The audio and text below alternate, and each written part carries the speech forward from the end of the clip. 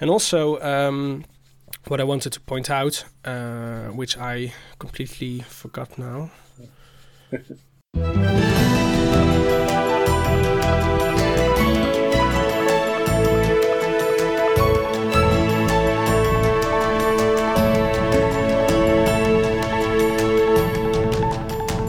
Remember, it's Friday, November 5th, and this is the Dutch News Podcast, your weekly chance to catch up with what's been going on here in the Netherlands. I'm Paul Peters, master student in civil engineering and discounted face mask buyer. And with me today is Gordon Derrick, contributing editor Dutch News and Virus Walrus. So, Gordon, we talked about this walrus sleeping on top of a walrus-class submarine last week. Yep. Any updates on that? Yeah, Freya the Walrus, who, as you say, has been travelling in walrus class around the Dutch coast for the last couple of months, and is now hitched to lift on a walrus class submarine, and has attracted the attention of the international media. So there's been reports of Freya's exploits in the New York Times, I believe, the Guardian, the Daily Mail as well. Various, all the top international news outlets really. I'm just waiting for Hello Magazine, if that's still going. I don't think it is. National Enquirer, to do an exclusive interview. Yeah, well, one of these, dental surgery glossies to do like an interview with Freya the Walrus, and invites you into her lovely home on board HMS Dolphin. Yeah, exactly. Yeah, and the funny thing is, this walrus hasn't moved a finger. Right, it's been there for more than a week now. This has become big news just at the moment when Freya's tour has kind of stopped and come to a rest because she's decided she quite likes it on board the submarine. Yeah. So she's just going to continue lying there, basking on top of on top of the glass. I have to say, if I went all around the Dutch coast, I'm not sure that Den Helder would be the place where I stopped for longest. But Freya's obviously got a different taste from me. Yeah. And isn't there? So I was thinking, there is this penguin in this Scottish division, I believe. Yes. That's made a kernel. There is a penguin at Edinburgh Zoo. Let me get this right, because otherwise we will get people calling in. More fake news, yeah. Yeah. There is indeed a penguin, a king penguin called Niels Olaf, who is named after the then King of Norway, King Olaf, in 1972. When he's first adopted, and yes, indeed, he has been given the rank of major, I believe, in the British Army. Yeah, he's actually risen up. He's also had a knighthood. He's called Sir Niels Olaf. He resides with the colony on Penguins Rock in Edinburgh Zoo. It's the largest outdoor penguin pool in Europe. I'm just reading this off Edinburgh Zoo's website.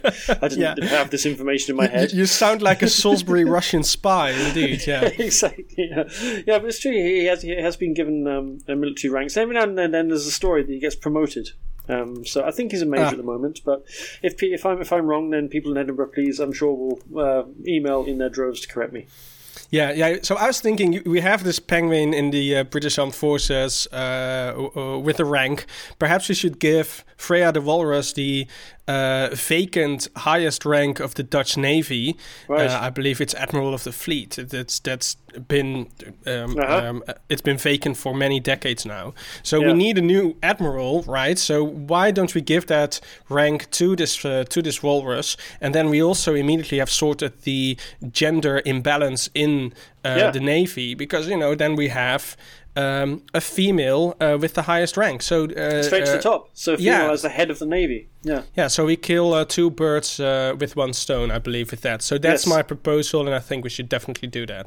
I would endorse that fully. That's a great idea. Speaking of not so great ideas. Speaking of not so great ideas, Paul, how many face masks have you bought at this bargain discount rate from the Netherlands' preeminent face mask procurer? Siewert van Linden, he is back again. He's back in the news because the face masks are back.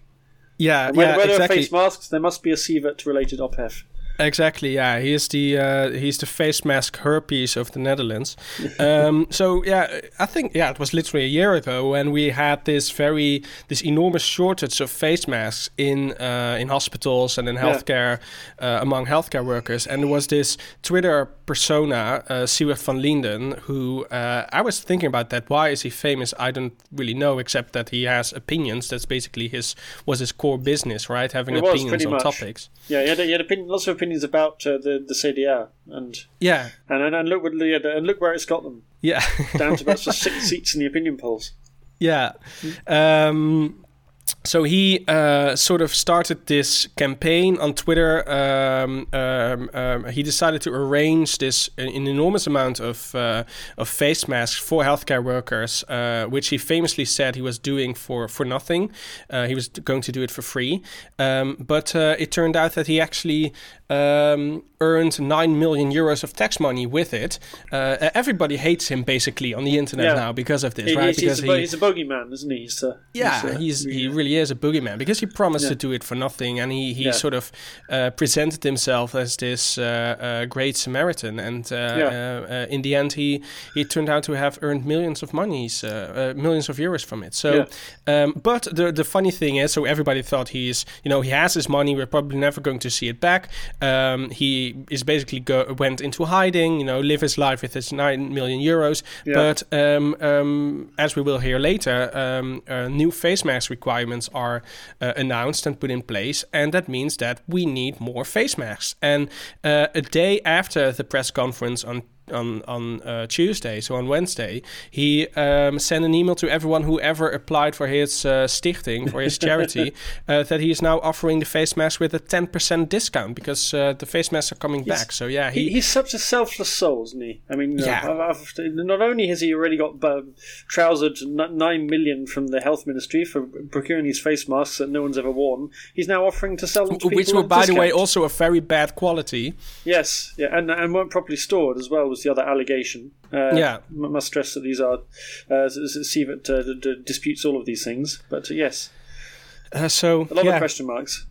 So there was a little mini ophef on Twitter, and a lot of cynical headlines we have seen in the media. So that was very fun. Yes. But the op-ed of the week is not Siewert van Linden, though. It's another face that we thought we'd forgotten. Exactly. Or that we've seen the back of. Yes. Yeah. It comes from someone we all hoped would never hear of again, but unfortunately he keeps coming back. It's also a form of herpes, I think. Henk Krol announced he quit his much talked about bed and breakfast following several incidents with badly behaving guests.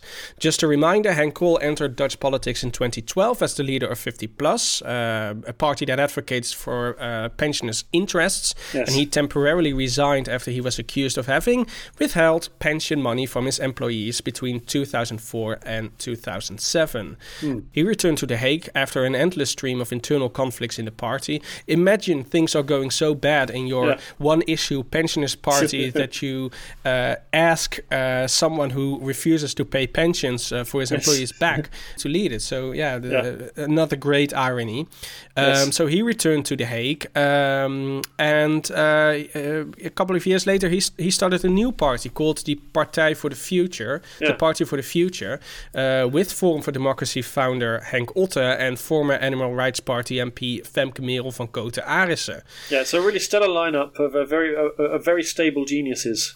Yeah, indeed. This improbable combination naturally didn't last long. And Krol again founded a new party bearing his name, Lijst Henk Krol. But in the election he didn't manage to win any seats. Probably because most of his voters kept forgetting which party he was leading. And following his departure from politics, Krol announced he was going to start a bed and breakfast in the forest around Eindhoven. But recently several incidents with badly behaved guests made him decide to leave the project, but it was actually highly speculated that a financial conflict with his business partner was the real reason. So another failed project by Henk Krol. Everything he touches fails. He's like he has the reversed Midas touch, I think. And there was also an accusation that one of the guests was sexually harassed in the bed and breakfast. And in the Telegraaf interview where he explained why he left, he said that he was more concerned with his image and the image of the company than with her well-being. So that was also a very characteristic really good note to strike. Yeah, exactly. So Henk Krol, he's finally now he doesn't even have a bed and breakfast. Probably we're never going to hear from him again. Hopefully, probably not. Well, we think we won't, but he's got an uncanny habit of turning up somewhere and then leaving a big mess 6 months later with lots of questions about the financial situation. Yeah. I mean, you all thought that he owned the bed and breakfast, right? And it turned out that wasn't actually the case. He just attached his name to the bed and breakfast. And, right. So he had a financial arrangement with his business partner, but that turned out to cost too much money for him. So he made another arrangement, and then he stepped out. So he made sure that his business partner, had all the financial burdens, and then he quit the project, basically. Throwing the unique selling point of this bed and breakfast, that is his name was attached to it, to the trash can, and another typically Henk Krol-ish move, I think. So once again, he's made a big mess with other people's money. Exactly. Yeah. Hugo de Jonge and Mark Rutte once again turned the country in an authoritarian dictatorship this week following an explosive rise in corona infections. By a stroke of total irony, the Netherlands needs to implement some major reforms before it can qualify for the billions of euros from the EU Recovery Fund. I hear somewhere very loudly from Rome and from Madrid and from Athens, I hear some laughing coming in our direction. There are some major concerns about the rising inflation. Amsterdam tries to tackle the housing crisis by demanding you have to live in a house when you actually buy it. And there's some sports news, and in the near future you can take a boat to Norway. Well, you've got a much better chance of not catching coronavirus. In Norway or on that boat? In Norway, well. Yeah, but boats have been a bit hotbeds of the virus, haven't they, in the course of this pandemic? So. Exactly, yeah. All these cruise ships that have been floating on the Atlantic Ocean able to dock for about a year because everyone on board is infected. Just drifting around the seas. Imagine not being allowed to stepping on a boat and not leaving it. I mean, that's the whole business model of a cruise ship, but still, it sounds but for like 6 months is a bit much. So expecting to get off in a couple of weeks. At some point, yeah. Our top story this week is indeed the return of coronavirus. Not that it ever went away, but that's what you might have thought when the government abolished social distancing 6 weeks ago and penciled in November the 1st as Freedom Day. Remember that? Yeah. November the 1st, they're going to abolish all of the coronavirus restrictions exactly, they haven't got rid of already. But the virus has had other ideas. Since September the 25th, the average number of cases has climbed from around 1,600 a day to break the 10,000 mark on Thursday. There are over 1,300 patients in hospital, that's almost 3 times as many, and 273 in intensive care. Ernst Kuipers, the head of the National Acute Care Network, said he expects the number of hospital patients to rise to 2,000 this month and intensive care patients to hit 500. In earlier forecasts, we weren't due to reach those numbers until January. Yeah, but everything's okay because the government is planning new restrictions, right? Yes, very tough new restrictions that should really drive the numbers down very fast indeed. Mark Rutte and Hugo de Jonge are staking the country's health on the Corona Check app. That's the Corona Check app that nobody's actually enforcing and that seems to be leaking like a sieve. Yeah. So the basic idea is that if infections are going up because restaurants, bars and sports stadiums are failing to check people's QR codes, we can fix the problem by asking museums, gyms and swimming pools to ignore them as well. Originally, Mark Rutte and Hugo de Jonge wanted to extend the scheme to amateur sports clubs, but Parliament knocked that idea back. The hospitality sector is upset that QR codes will be required to sit on a cafe terrace in November, while gyms and swimming pools say they're worried about losing customers. Meanwhile, at the Amsterdam dance event, one of the rare occasions when the QR codes were enforced, 1,000 people were infected in just 4 days, according to the GGD. So an absolutely watertight system. Yeah, even though that's only that estimation is based on the people who actually took a test, and a lot of them haven't even tested, so we don't even know if this is really the actual number. Yeah, that's people who took a test after the event, right? So you need to have a test to go in. You have to test them or be vaccinated. But then, as you say, some people tested. Not all the people who went tested after they went to the event, and 1,000 of them out of 300,000 tested positive. Which doesn't sound like a big number, but yeah. Sorry, yeah. Probably only the people with mild infections or with mild symptoms have tested, and the people who didn't have anything didn't. But that doesn't mean that you're not infected, of course. No, indeed, and just to have that number just in the space of 4 days, which is, works out at it's if you think that the around the country you have about 350 in every 100,000 people in a week test positive. Well, that was the same number just in 4 days, and of course, out of people who were supposed not to have the virus because they'd either tested negative or been vaccinated. Yeah, they're all so it's not so this whole QR testing code doesn't look great, and of course people are saying maybe we can fix it by having like what's called a 2G system, where you can't get into a venue by testing negative. You have to be vaccinated or recovered from coronavirus. But that's a system they have in Germany, and yesterday Germany had its highest ever number of coronavirus positive tests in a single day. Yeah, so also not a watertight system. Also not a watertight system, yeah. No, I don't think the only watertight system we have is a total lockdown, of course. But that's also not very desirable.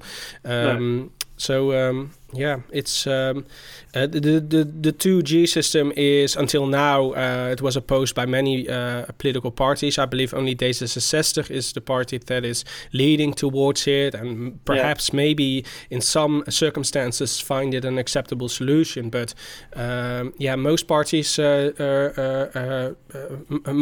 very much oppose it. So it's we're gonna have to wait and see if that is really implemented in the Netherlands. Yeah, what's also it was announced in the press conference on Tuesday, the press conference of Mark Rutte and Hugo de Jonge, the health minister. They announced that you were going to need a QR access code if you went to an outdoor sports venue, whether you were an athlete or someone who was standing on the side. And a lot of people found it very bizarre that you needed that because infections outside are very low, always very low. But don't we think that this is sort of the strategy of the cabinet, announcing partly ridiculous measures, and then the debate is then held the next day, and parties complain about that, and then that aspect is reversed. I mean, that's they water it down. Yeah. They water it down, and that's probably the whole strategy by the cabinet, I think. And it also distracts from the real questions we're going to need to ask. What is the balance that we're going to that we want between on the one hand restricting freedoms of people, and on the other hand taking public health into account? We need a balance between those two, but we're not having this debate on this fundamental issue in Parliament. Instead, we are talking about having a QR code if you are a soccer player or not. Yeah, and they propose these measures, and then Parliament is obviously going to water some of them down, take some of them out, which is fine. That's democracy. But they're starting from a very modest, quite limited package of measures anyway, at a time when the infections have been going up by around about 40% a week, and similarly the hospital measures have been going up by the same kind of the number of patients in hospital have been going up by 35-40% over a week. So they need to do something I think more drastic than just bringing in QR codes in more venues that aren't actually willing or to enforce them, and that can't be policed anyway by the civic leaders. And what Rutte said at the press conference is that if this doesn't drive the infections down in the course of a week, until next Friday is the next time they're going to look at the situation again, then they'll have to bring in more drastic measures. But they haven't really said what those are going to be, what they might be, what are reasonable measures to take at this stage of a pandemic when you have quite high vaccination. Actually, I mean, the vaccination rate is pretty high in the Netherlands compared to other countries, even though, but all the same, you see that there is still a very high number of infections. There is still a looming very hard winter for the healthcare sector, and that means not just lots of people in hospital with coronavirus, but also people who need treatment for other things like heart operations, like cancer treatment, can't get it because the hospitals are full up with corona patients. I think just having more QR checks and things like the other rules we'll discuss in a minute, like the face masks, is not going to cut the mustard really. And I think as I said last week, I think we're going to come back next Friday and they will have to enforce stronger, less desirable rules because they haven't acted fast enough, is the bottom line.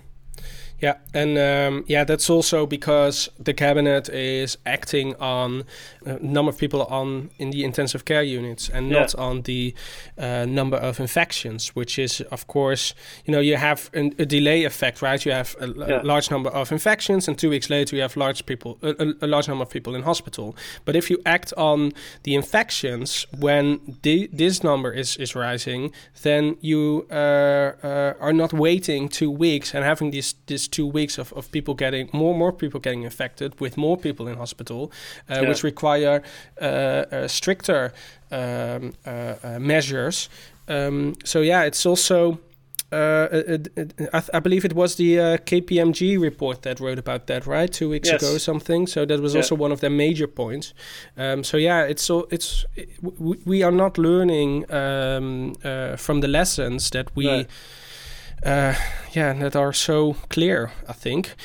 Yeah, and as you said, I think also one of the major complaints also in Parliament is that we do not have a clear perspective. If we see this number of infections, we need this measure. If they have drawn up a nice table, Mark Rutte has talked about roadmaps for so long, but we had so many roadmaps that we don't have a roadmap, right? Every time it changes. So I fear that we are going to have to live with the virus for a very long time. And that means that we need perspective. If this happens, then we're going to do this. And the cabinet had so long to draw up a clear roadmap, and they haven't done it. And this is every time something happens, we have this press conference and nobody knows what's going to happen, and then they just come up with a incomprehensible set of measures that's probably not going to do anything. And it's a major complaint also by, for example, Kees van der Staaij, who ironically is also complaining that the government is taking away freedom and is talking about the integrity of the human body, and that people should be able to decide for themselves what they do with their body and not. And it's another great irony, I think. Orthodox Christian party that in their ideal world they decide what people can do with their body or not. So it's I liked Kees van der Staaij saying this week that what is freedom if you just have to do what the government tells you, when the whole ethos of the SKP is everyone should submit to God's will. So not even what the government tells you, but what's prescribed in an old book of what's prescribed in the Bible. I do have to say that the SGP, in their philosophy, they always say that every authority is comes from God. If the government, or if we have a system here in the Netherlands, and that's also the will of God, because otherwise it wouldn't have happened. And they always, whenever something is decided, they opposes it, but they accept it. And I do have to say that with this QR system and with you see a slight change of opinion in this, that they are really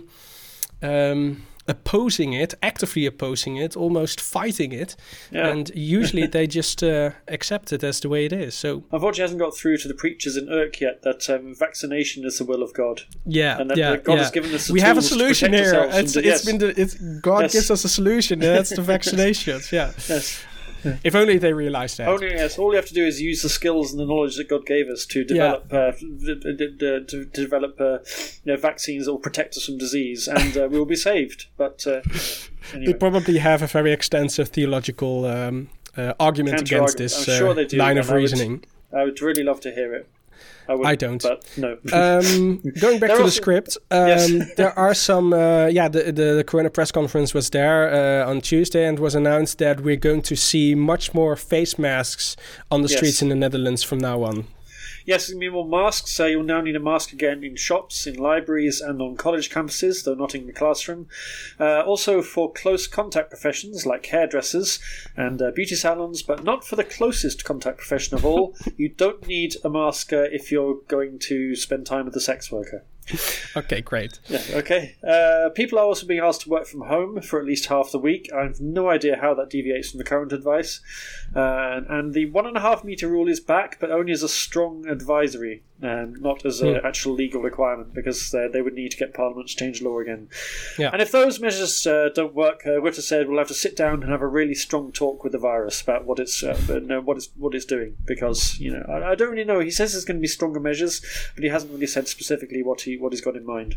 Yeah, which is something that, as I said, we definitely need. We need perspective, and we need to know what's happening. And if you know what's going to be implemented and which rules are and which restrictions you're going to need to face, then maybe people will change their behavior and stop spreading the virus in the way they do. Yeah, and the infuriating thing is that we had, after the first lockdown, I thought was actually handled really quite well, in the sense that they had a perspective, they had a roadmap for 3 or 4 months, and they stuck to it, and the infections went down, and until about sort of September it worked pretty well, and people followed it, people observed the rules. So why they can't reapply that lesson again, the lesson of their own success, just baffles me. Yes. I'd also like to mention, before we move on, my favourite thing from the whole press conference, which was the assistance dogs. The assistance dogs? Assistance dogs. They need to wear face masks? They might do. But no, they're going to be assistant for people who are scared of needles. They're going to have assistance dogs at the vaccine centres to help them, to assist them somehow. Oh, that's very nice. I think it's kind of I stopped watching the press conferences a very long time ago. I just followed the mystery Twitter of Dutch News to see what's happening and for the sassy comments. But I missed the assistance dogs. But that's really nice. That's very nice news. Yeah. Yeah. So let's hope that helps a few more people get the vaccine. I don't know if you do. I don't know what happens if they're scared of dogs. Because that not sure. Imagine being scared of dogs and needles. Needles, We need a we need a walrus. We need an assistant walrus. We need an assistant walrus. Yeah. Yeah. You're gonna have to get your vaccine in Den Helder. I don't think that's also very. That's probably not going to make people enthusiastic about getting a vaccine, indeed. But an assistant walrus is my an assistant admiral walrus. Yeah, that's my proposal. That's your proposal. Good. But everything's okay because there's plenty of face masks to go round, right? Yes. We all need to wear masks again, and luckily the Health Ministry has ordered a century's worth of surgical masks and enough high-quality FFP2 masks for 50 years. That's 848 million altogether.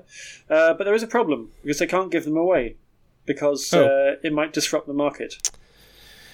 And shops would be upset they wouldn't be able to sell them, and also the European Union apparently would see it as unlicensed state aid. Okay. Yeah. And we already have this enormous number of these very high inflation rates. So we don't want to disrupt the economy even more than we already do. Yeah. But we can poop for 10 years and we can wear face masks for 50 years. Yes. Theoretically, at least. Theoretically, we could, except, of course, they have sell-by dates. They only last for, I think, 5 years maximum, and then you have to throw them away. And even though the Health Ministry has already spent tens of millions of taxpayers' money, they now face having to destroy the masks because they won't be able to sell them in time before the expiry date comes around. But it's not all bad news. A Health Ministry spokesman said they would be disposed of in a sustainable manner. So maybe that can help us achieve our green energy targets. By just Are they going to fly to Edinburgh and then throw it out of a plane in the ocean? Probably. Or something else? Into the middle of the ocean. Yeah. Trial reported this week as well, the Health Ministry has also had to destroy 4.1 million rapid testing kits because they're also beyond their use-by date. So, could it be that these producers are just putting a random date on these packages in order to, have governments destroy them and then order new batches? Or who knows? Do they really have? This sounds like a conspiracy theory. Maybe I should talk to Thierry Baudet then, I think. But everything's okay because we're all getting booster vaccines, right? Eventually. Yeah, the Health Council this week recommended that everyone over 60 should get a third dose of either the Pfizer or Moderna vaccine. That's because there are signs that vaccine effectiveness is starting to wane in older people, but they're not actually going to get the jabs until December, and even then it's only the over 80s at that point, because the GGD network say that's as fast as they can go. Because they have to, they have to plan them on the schedule. They have to have a meeting with dozens of experts. Everyone has to get an invitation sent out. They have to put it in their agenda. They have to make sure it doesn't clash with their cousin's birthday, and then they can go to the vaccination centre. What a load of crap. I mean, I was just looking at the Corona dashboard, and they have so much vaccines on the shelves, ready to go. They have millions and millions still, so that's much more than they need, at least for the first batch of vaccines. And yeah, how long can it take to send someone a letter? And also, we already had these vaccine tents, right? You can just set them up again. But yeah, okay. Oh, but December. Okay, yeah, that's a couple December's of weeks, a month away. Yeah, okay, yeah. In my okay, I thought it was. You still think it was summer. But yeah, yeah. Yeah, the rest of the over 60s will be offered the third jab from January, and the ministry says eventually everyone who wants a booster will get one. Okay. Yeah, but they won't go for symbolic third pricks. So. Yeah, it's pretty strange because in other countries they're already doing it for quite a long time, and again the Netherlands is lacking. This is plodding on the old vaccination front. News from the formation, there's no news. As always, the four parties that are negotiating a new cabinet keep their mouths firmly shut, as well as the two people who are leading the talks, informateurs Johan Remkes and Social Affairs Minister Wouter Koolmees. NRC writes that while we hear nothing out of the mouths of the negotiators, we can understand what they're talking about based on the guests they invite for their input. And this week, senior public servants of the tax office, the UWV, which is the agency that deals with unemployment and stuff like that, and jobs in general, I think. And also people from the immigration service were invited. So yeah, we can reasonably guess that they're talking about these topics now. And also in a rare incident of open-heartedness, Prime Minister Mark Rutte revealed this week that they had talked about climate change and how the Netherlands can tackle it. And he said this in Glasgow. Yeah, Glasgow it was. Glasgow, yes. Not in Edinburgh. There was only one person in Edinburgh. He wasn't being interviewed by Wolf Blitzer for CNN in Edinburgh. He was saying, he was banging his he was banging his fist on the lectern and saying we need action on climate change, which was quite a startling thing for Rutte to say. Although he definitely had his international Rutte hat on there. Which is always a different Rutte than we have in The Hague. And there's also another Rutte, that's the VVD Rutte, when he is talking as party leader. On Thursday and today on Friday, the four party leaders do not meet in the logement in The Hague, but in Groningen, where they will talk with people affected by earthquakes caused by gas extraction in the province. So yeah, that's also it's a little bit of a symbolic talk because they will not fix their problems in that meeting, but they at least want to signal that they are listening and that they are taking it into account. And also there is a parliamentary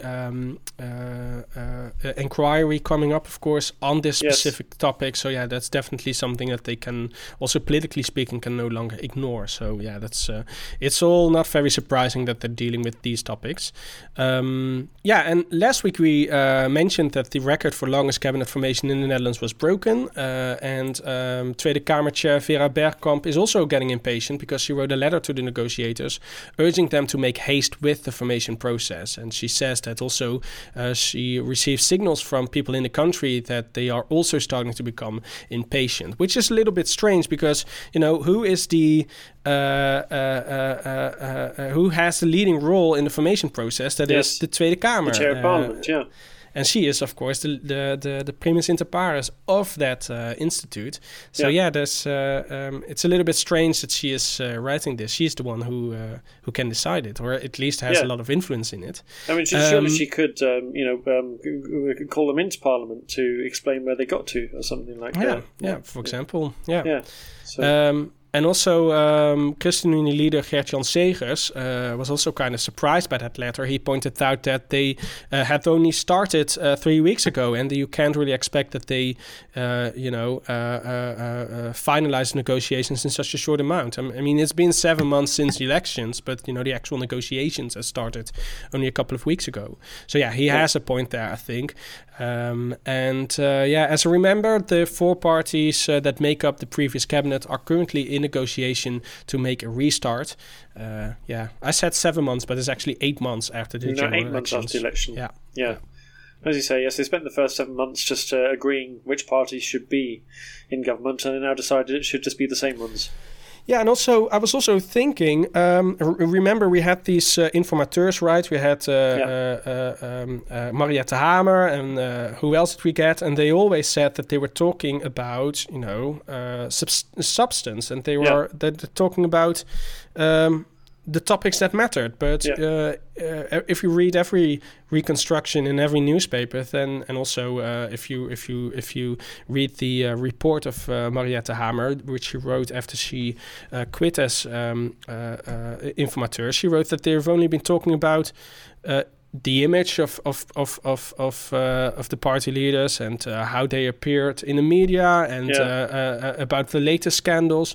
So I think we should also be critical on the informateurs, I think, for not leading these negotiations, or at least the preliminary talks for the negotiations, well enough, I think, because if they would have done their job, then they should have just said, no, we're not going to talk about the latest scandal which we had in the newspapers in the past week. We're going to talk about how we're going to form a cabinet. The actual issues, to deal with the issues. Yeah, I think there has been clearly an awful lot of time wasting, given that we're only just starting with the actual substantial negotiations now. And even then, they sort of said, Johan Remkes has described it as saying that they're going to come up with an outline deal first and then thrash out the detail later. Yeah. Which makes you think, what have you been doing in all that time beforehand then? Not much. I have to say that since Johan Remkes took over, things are getting really... We see progress in this negotiation. So, I think we just should have called Johan Remkes much earlier, I think. Maybe. But, I'll have to see how quickly whether they make fast progress now and whether we do indeed get a cabinet before Christmas. Rutte said that he wants a cabinet, a coalition before the Germans get one. So that's right. That's very ambitious, I think. Pretty ambitious, given that our election was only 5 months before theirs. And the European Commission has also put a bit of a spanner in the works, hasn't it, with the formation talks? Yeah, you could say that. Finance Minister and CDA leader Wopke Hoekstra announced that the Netherlands has to do more to reduce tax breaks on mortgages and for freelancers in order to qualify for EU recovery fundings. Both tax breaks have already been trimmed down, but Brussels is still not satisfied and will look critically at reforms which deal with the challenges facing the Dutch labour and housing market. The tax-free allowance for freelancers, currently around €7,000, is being reduced, but is still too high in the eyes of Brussels. And the Netherlands is also too generous if it comes to mortgage interest deductions, the so-called hypotheekrenteaftrek, the H word. Yes. And that's a very highly politically sensitive topic. So that's definitely also something that needs to be addressed on the negotiation tables of the formation. EU countries can only claim recovery money if they commit to economic reforms, and that's a condition the Netherlands fought for when the funds were being set up. And Mark Rutte clearly had an eye on Italy and Greece and Madrid, and not so much on the Netherlands. So it's a little bit, he shot himself a little bit in the foot here, and also in another foot, and perhaps also in more limbs. But it's ironic, isn't it? It's beautiful, irony. Yeah, it is beautiful. I feel like it's quiz time. Paul. For 10 points, which country's finance minister was called repugnant for suggesting Brussels should investigate why countries didn't have enough financial reserves to get through the pandemic? The Netherlands? Correct. Hey. 10 points. What did I win? You want a big. I want my booster shot with a walrus next to me. You'll get in February 2025. Hopefully, Freya will stay so long in Den Helder. The Netherlands has never had so many billionaires, according to the latest edition of the, quote, 500 rich list. There's not much evidence of social mobility in the last year. Beer heiress Charlene de Carvalho Heineken tops the list once again. The daughter of Willem Holleder's most famous hostage, Freddie Heineken, increased her fortune by 11.6% and is now worth 13.5 billion. In second place is a new name, Raymond Vos. The 51-year-old set up property company CTP, which invests mainly in Eastern Europe, and he more than trebled his wealth last year to 5.7 billion. Third and fourth places go to more established names, Frits Goldschmeding, the founder of personal agency Randstad, and Gerita and Inge Vessels of the Volker Vessels construction company. The 500 richest people in the Netherlands have combined assets of 219.7 billion, and the threshold for getting on the list is now 110 million euros. And that's likely going to go up again next year, doesn't it? Yes, it is by a bit, because inflation is at its highest level for 20 years. So everyone's getting richer on paper, but in practice they're actually getting poorer. Yeah. It reached 3.4% in October, according to the National Statistics Agency, CBS. The rapidly rising energy prices are mainly responsible, but also the rising cost of petrol, which is kind of related, I guess, and clothes. European Statistics Agency, Eurostat, put the Dutch inflation rate at 3.8% last week, and that's just below the EU average of 4.1%. Yeah, it's becoming a big problem, I think, right? The inflation, and it's also a sign that the economy is really we have a disbalance in the economy. And I just listened to a podcast by the NOS on this topic, and they explained that it's basically because in the pandemic, in the first lockdown, companies got, of course, compensation for the money they lost. So there was an economic crisis. There was a recession, and usually that means that people get fired, and the employee pool, the pool of employees and people that are looking for jobs grow. But this time that didn't happen, and now the economy wants to boom, but there is simply no employees available for that. And also, for example, kind of crisis, haven't you? Where, as you say, people have stayed in their jobs in companies that, in ordinary circumstances, would have gone bust. But then, because they're in those jobs, that they're not looking to move, companies can't cruise and hire. And it's you've got a very low unemployment, and also a very low number of companies going out of business, which obviously for the individual company and the people who work there is a tragedy. But it is part of the natural economic cycle, and it means that people are then available to take jobs with companies that are growing, and it's suppressing the economic growth. And also, if you are, as a company, able to have enough people to produce enough goods, then you don't have the people to transport it to the places where people actually buy it. And we've seen that, for example, in the United Kingdom as a very extreme case, that there were no lorry drivers. But in the other parts of the world, that's also a problem. There's simply not enough people to transport these goods, and that's also, of course, has an effect on the prices. I heard in the podcast about a person in a toy store who said that his trampolines are going up with 50% with the prices. I mean, it's ridiculous, right? Why would a trampoline become so much more expensive? But it all has to do with the world economy and the disbalance that we have.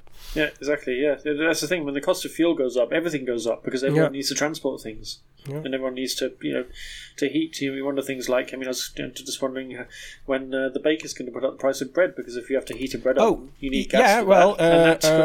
In Paris, that's also a problem, because the price of grain is going up, and that means that the baguettes are also increasing. So it's people really feel it in everyday items, and if it's gas or is it food, if it's clothes, then you really feel it. And hopefully the financial institutions, the European Bank and European Central Bank and whatnot, have a plan to deal with it. We'll see. This edition of the Dutch News Podcast is brought to you in association with MyDutchMortgage.online. Living in the Netherlands can be great, but it's not always cheap, and property prices are rising fast. And life can get pretty hectic when you're trying to juggle house hunting with work and family. My Dutch Mortgage Online makes finding the right mortgage as convenient and affordable as possible. And it's all in plain English. With MyDutchMortgage.online, you can arrange your mortgage entirely online, in English, and in 6 simple steps. And we should also mention it's a no mortgage, no fee deal. Seriously? Yes, you pay a one-off low fixed fee of €1,950 and only once they've helped you secure your mortgage. So there it is. Log on to MyDutchMortgage.online and start arranging your mortgage today. This is also the moment when we say a big thank you to all the donors who keep this podcast going. There are over 100 of you now, and we really couldn't do it without you. So if you'd like to join our band of socially distancing patrons before our expiry date runs out and we have to be shredded by Hugo de Jonge, go and log on to patreon.com, that's patreon.com/DutchNewsNL. Amsterdam City Council plans to stop investors buying up cheaper properties and renting them out when new legislation comes into force in January. New housing chief Jacob Wedemeyer plans to bring in the ban as soon as possible for the entire city. It would mean investors could not buy any property for less than €512,000 without a commitment to live in it for at least 4 years. Yeah, so that's basically a garage or something, right, in Amsterdam with these current prices. Less than that these days. Yeah, the ban would not apply to property which is already being rented out as long as that was for at least 6 months prior to the sale. Property can be rented to close family members or for a short period if the owner is abroad. Some 30% of homes in the Dutch capital are currently in the hands of private investors, according to city figures, and officials say they are pricing most people out of the market. And Utrecht, Tilburg, The Hague and Groningen are also looking into adopting the new legislation, according to the NOS. The Property Investors Association Vastgoedbelang says the proposal will lead to a greater shortage of rental homes, particularly in the mid-market sector. Councils are prioritizing people who want to buy above newcomers on the housing market and people who can't or don't want to buy, the organization said in a reaction. Wedemeyer said the move is an important step forward, but that more needs to be done. We need the national government to make it possible to limit rents so that more people can find an affordable home, he said. Housing Minister Kajsa Longen is known to be considering several measures to limit rents outside the social housing sector, and these include expanding the point system for determining rents to more properties and changing the way the points are calculated by reducing the weight given to property values. Yeah. So, hopefully this will help with the housing crisis because, you know, what was it? I think housing prices have grown with 40% in the past months, for example. It's really getting out of control. It is, but it's like the coronavirus crisis. You know, they're acting now far too late. You know, once the damage has already been done. And these prices are kind of baked into the housing market now, and it's, you know, nobody wants. Well, if you have house prices now dropping, that creates another order of problems where people, you know, then have extra, you know, leftover debts, Restskulden, if they sell their houses. So it's really complicated. Yeah. And really, it's much better to try and stop the housing market overheating in the first place. But we've kind of passed that point now, and it's really tangled. And of course, I think Vastgoedbelang have a point in a way, saying that you still need a rental sector and you still need houses available for rent because people need to. Not everyone is available, wants to buy or has the resources to. But at the same time, especially now the hypotheekrenteaftrek is, getting reduced. Yeah, it is getting scrapped, which again is a kind of a ridiculous thing and contributed to the last time the house prices overheated, because you were getting tax breaks on your mortgages, but you're also taking out mortgages on an interest-only basis, so you never actually paid them off. So you didn't really own your house. The bank effectively still owned your house. You never actually paid your mortgage off, and yet at the same time you're getting a tax discount from the government. And that meant that people, you know, were taking out mortgages that they couldn't really afford or they shouldn't have been able to afford at 100% mortgages that they never paid off, and it meant that the prices just kept spiralling upwards. Ajax are through to the knockout stages of the Champions League with 2 games to spare after beating Dortmund 2-1 in Germany on Wednesday night. It's the first time the club have won their first 4 games in the group stage, but Erik ten Hag wasn't entirely happy with his team's performance. Dortmund went 1-0 up despite playing with 10 men following the early sending off of Mats Hummels, and it took until the 72nd minute for Ajax to equalise through Dusan Tadic before the prolific Sebastian Haller and Davy Klaassen sealed the win. Ten Hag said Ajax had allowed Dortmund to dominate the first half and gave away possession too easily, but in the second half they were more disciplined and stuck to the task, and in the end Ten Hag declared himself to be a very satisfied coach. And meanwhile, Rotterdam's mayor is very dissatisfied with Feyenoord. No, with some Feyenoord supporters. Yeah, this comes after 60 people were arrested again in Germany on Thursday ahead of Feyenoord's match with Union Berlin, including two geniuses who were arrested for defacing the Berlin Wall. Didn't they just torn that thing down a couple of decades ago? Yeah, they haven't quite finished Ronald Reagan's task here, but some bits of it are still left standing as monuments. Ahmed Abu Talib said his patience had run out after a section of the wall was sprayed with graffiti. Two Dutch men aged 21 and 25 were arrested nearby. It wasn't too hard to spot them because they were wearing balaclavas and thick gloves, and they had paint stains on their hands. So they were literally caught red-handed. Because Feyenoord's colours are red and white. Red and white-handed, yeah. So Abu Talib said the offenders had no sense of culture and had violated the historic heart of the city. It is excessive idiocy that has nothing to do with football, the mayor said. Because 2 weeks ago, members of Union Berlin's board were attacked in a restaurant in Rotterdam by a group of Feyenoord supporting hooligans as well. So, Gordon, can you remind us what happened when Feyenoord had to play against a club in Rome? I can't remember what it was called. And the Feyenoord supporters travelled to the Eternal City. What happened then? They were playing, I think it was, they were playing AS Roma. And I think, or possibly Lazio.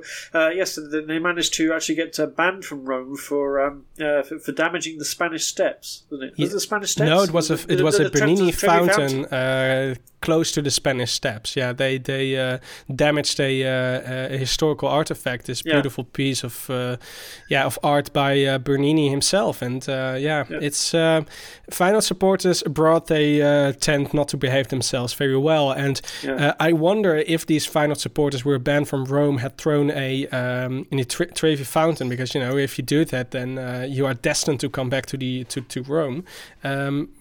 What happened then? Do we have some sort of error in the time-space continuum? Because one hand they are banned from Rome, and the other hand they have to come back. They have to go back, or maybe or maybe Wopke Hoekstra has to go back and reclaim the coin for them, and then ask the Italians why they hadn't spent it on the coronavirus pandemic, or wine and women, right? No, that was someone else. Snaps and women. No, that was Dijsselbloem. Yeah. But yeah, it's just very dismaying to see these Feyenoord hooligans, which obviously is not all Feyenoord supporters, but it's too many going around. Yeah, it's too many. Going around Europe and just trashing the place's culture. It's not edifying. It's a shame. Yeah. Yeah. And Daphne Schipper's former coach is embroiled in a scandal, right? Rainer Ryder is being investigated by the US Center for Safe Sport, and that's after several complaints of sexual misconduct were made against him. Ryder was employed by the Dutch Athletics Union between 2014 and 2018, and that was kind of Daphne Schipper's golden period. She won 2 world titles at 200 metres and an Olympic silver medal, and a couple of European gold medals as well. More recently, the 51-year-old has coached André de Grasse, who won the men's 200 metres at this year's Summer Olympics in Tokyo, and the world men's triple jump champion Christian Taylor. UK Athletics has told 2 top British sprinters, Adam Jamili and Darryl Neiter, to suspend all contact with Ryder or they'll lose their national lottery funding until the investigation has been completed. Ryder himself told The Guardian, who broke the story, that he knew nothing about the allegations, while his lawyer, Ryan Stevens, questioned the timing of what he called unproven attacks on Rainer's reputation. The technical director of the Atletiek Unie, Ard Roskam, said he was aware that an investigation was ongoing, but there'd been no reports of anything untoward during Rainer's spell in the Netherlands. Pretty serious allegations, and from a very a really top coach with a very impressive track record, and for this to start coming out now, it's potentially absolutely dynamite. The new ferry company Holland Norway Lines is planning to launch a service between Eemshaven in Groningen and Kristiansand in Norway in April next year. The ferry MS Romantica will have room for 2,500 passengers, as well as vehicle and freight transport, plus conference facilities and restaurants, shops and other entertainment. The trip will take 18 hours and the ferry will leave Eemshaven at 3 p.m, arriving in Norway at 9 a.m. the next day. HNL was formed last year and says on its website it aims to become Holland's largest shipping line for international passenger, goods and freight between Holland and Norway. Yeah, that's logical because they're the only one. It's the only one. And they also want to become one of Europe's leading short sea shipping lines. Even though I have to say it's not a short trip, right? I think it fairly is because it's not an ocean-going trip, is it? I mean, the ferry that goes from IJmuiden to Newcastle, that takes 17 hours as well. Oh, really? Okay. Yeah. Okay. The project also has the backing of the Provincial Development Fund and the Regional Port Authority. And in 2019, Scottish marine service company TEC Offshore said it planned to launch a ferry service between Eemshaven and Rosyth near Edinburgh, focusing on freight traffic, although passengers and cars would also be carried. But the plan was dropped in July 2020. Travellers to Scotland now use the overnight service between IJmuiden and Newcastle, as you said, while freight companies drive to the south. Probably to Hoek van Holland then, I think. Yeah, probably go from Hoek van Holland to Harwich, Yeah, so would you go to Norway? I mean, you're probably used to a boat trip of 17 hours, I've done long-distance road trips before. I think it's quite pleasant, actually. I mean, especially if you do the overnight trip, because 17 hours means you got time to actually hang around on board and you get a decent night's sleep as well. So the Harwich Hook of Holland service, it's 7 hours, so you hardly have time to get actual decent night's kip on board. You're a bit rushed, so it's very pleasant. And also the departure time and arrival time also seem very convenient. So it's. I mean, I think going to Eemshaven is probably. It feels longer. The trip to Eemshaven feels longer than the actual boat trip. So it's Norway, that's the only hurdle I have to overcome in order to do this trip, I think. Yeah, it is a fairly kind of open, exposed section of the North Sea, though. I wouldn't fancy doing that journey in the middle of November. Yeah. Especially if you are prone to seasickness, then this is not a good idea indeed. Not to be recommended. No, I think it'd be very nice, and then you end up in Kristiansand, which is again, it's if you want to get to Oslo, it's a good 3 hours drive, because I once had to. There used to be a service from Kristiansand to, I think it was to Newcastle. And one time the ferry actually caught fire, and I was working in Glasgow at the time, and I was ordered by my news desk, because I was working for the Press Association at the time. I had to jump on I had to race the ferry. I had to jump on a Ryanair flight from Prestwick Airport, get to Oslo, and then drive down, and it was a long, long way. And I just got there literally as the ferry pulled in with its funnel all on fire. Oh, really? So that was fun. That's an impressive sight, probably, yeah. So couldn't they just do a triangular trip? So from Eemshaven to Kristiansand and then Edinburgh, what was it? To Newcastle? I guess Newcastle and then... If there's enough takers. Yeah. All right, that's all that we have for you this week. This podcast is a production of Dutch News, which can be found online at dutchnews.nl. We will include links to everything we've talked about today in the liner notes. You can get in touch with us by email to podcast@dutchnews.nl. If you want to help us out, please subscribe to the podcast and leave us a rating. And you can also back us now on Patreon at patreon.com/dutchnewsnl and earn yourself a free shout out on the podcast. My thanks to I'm ? And we'll be back next week. Are you just going to leave it like that? Yeah, people don't listen to this part. No, I don't. That's true.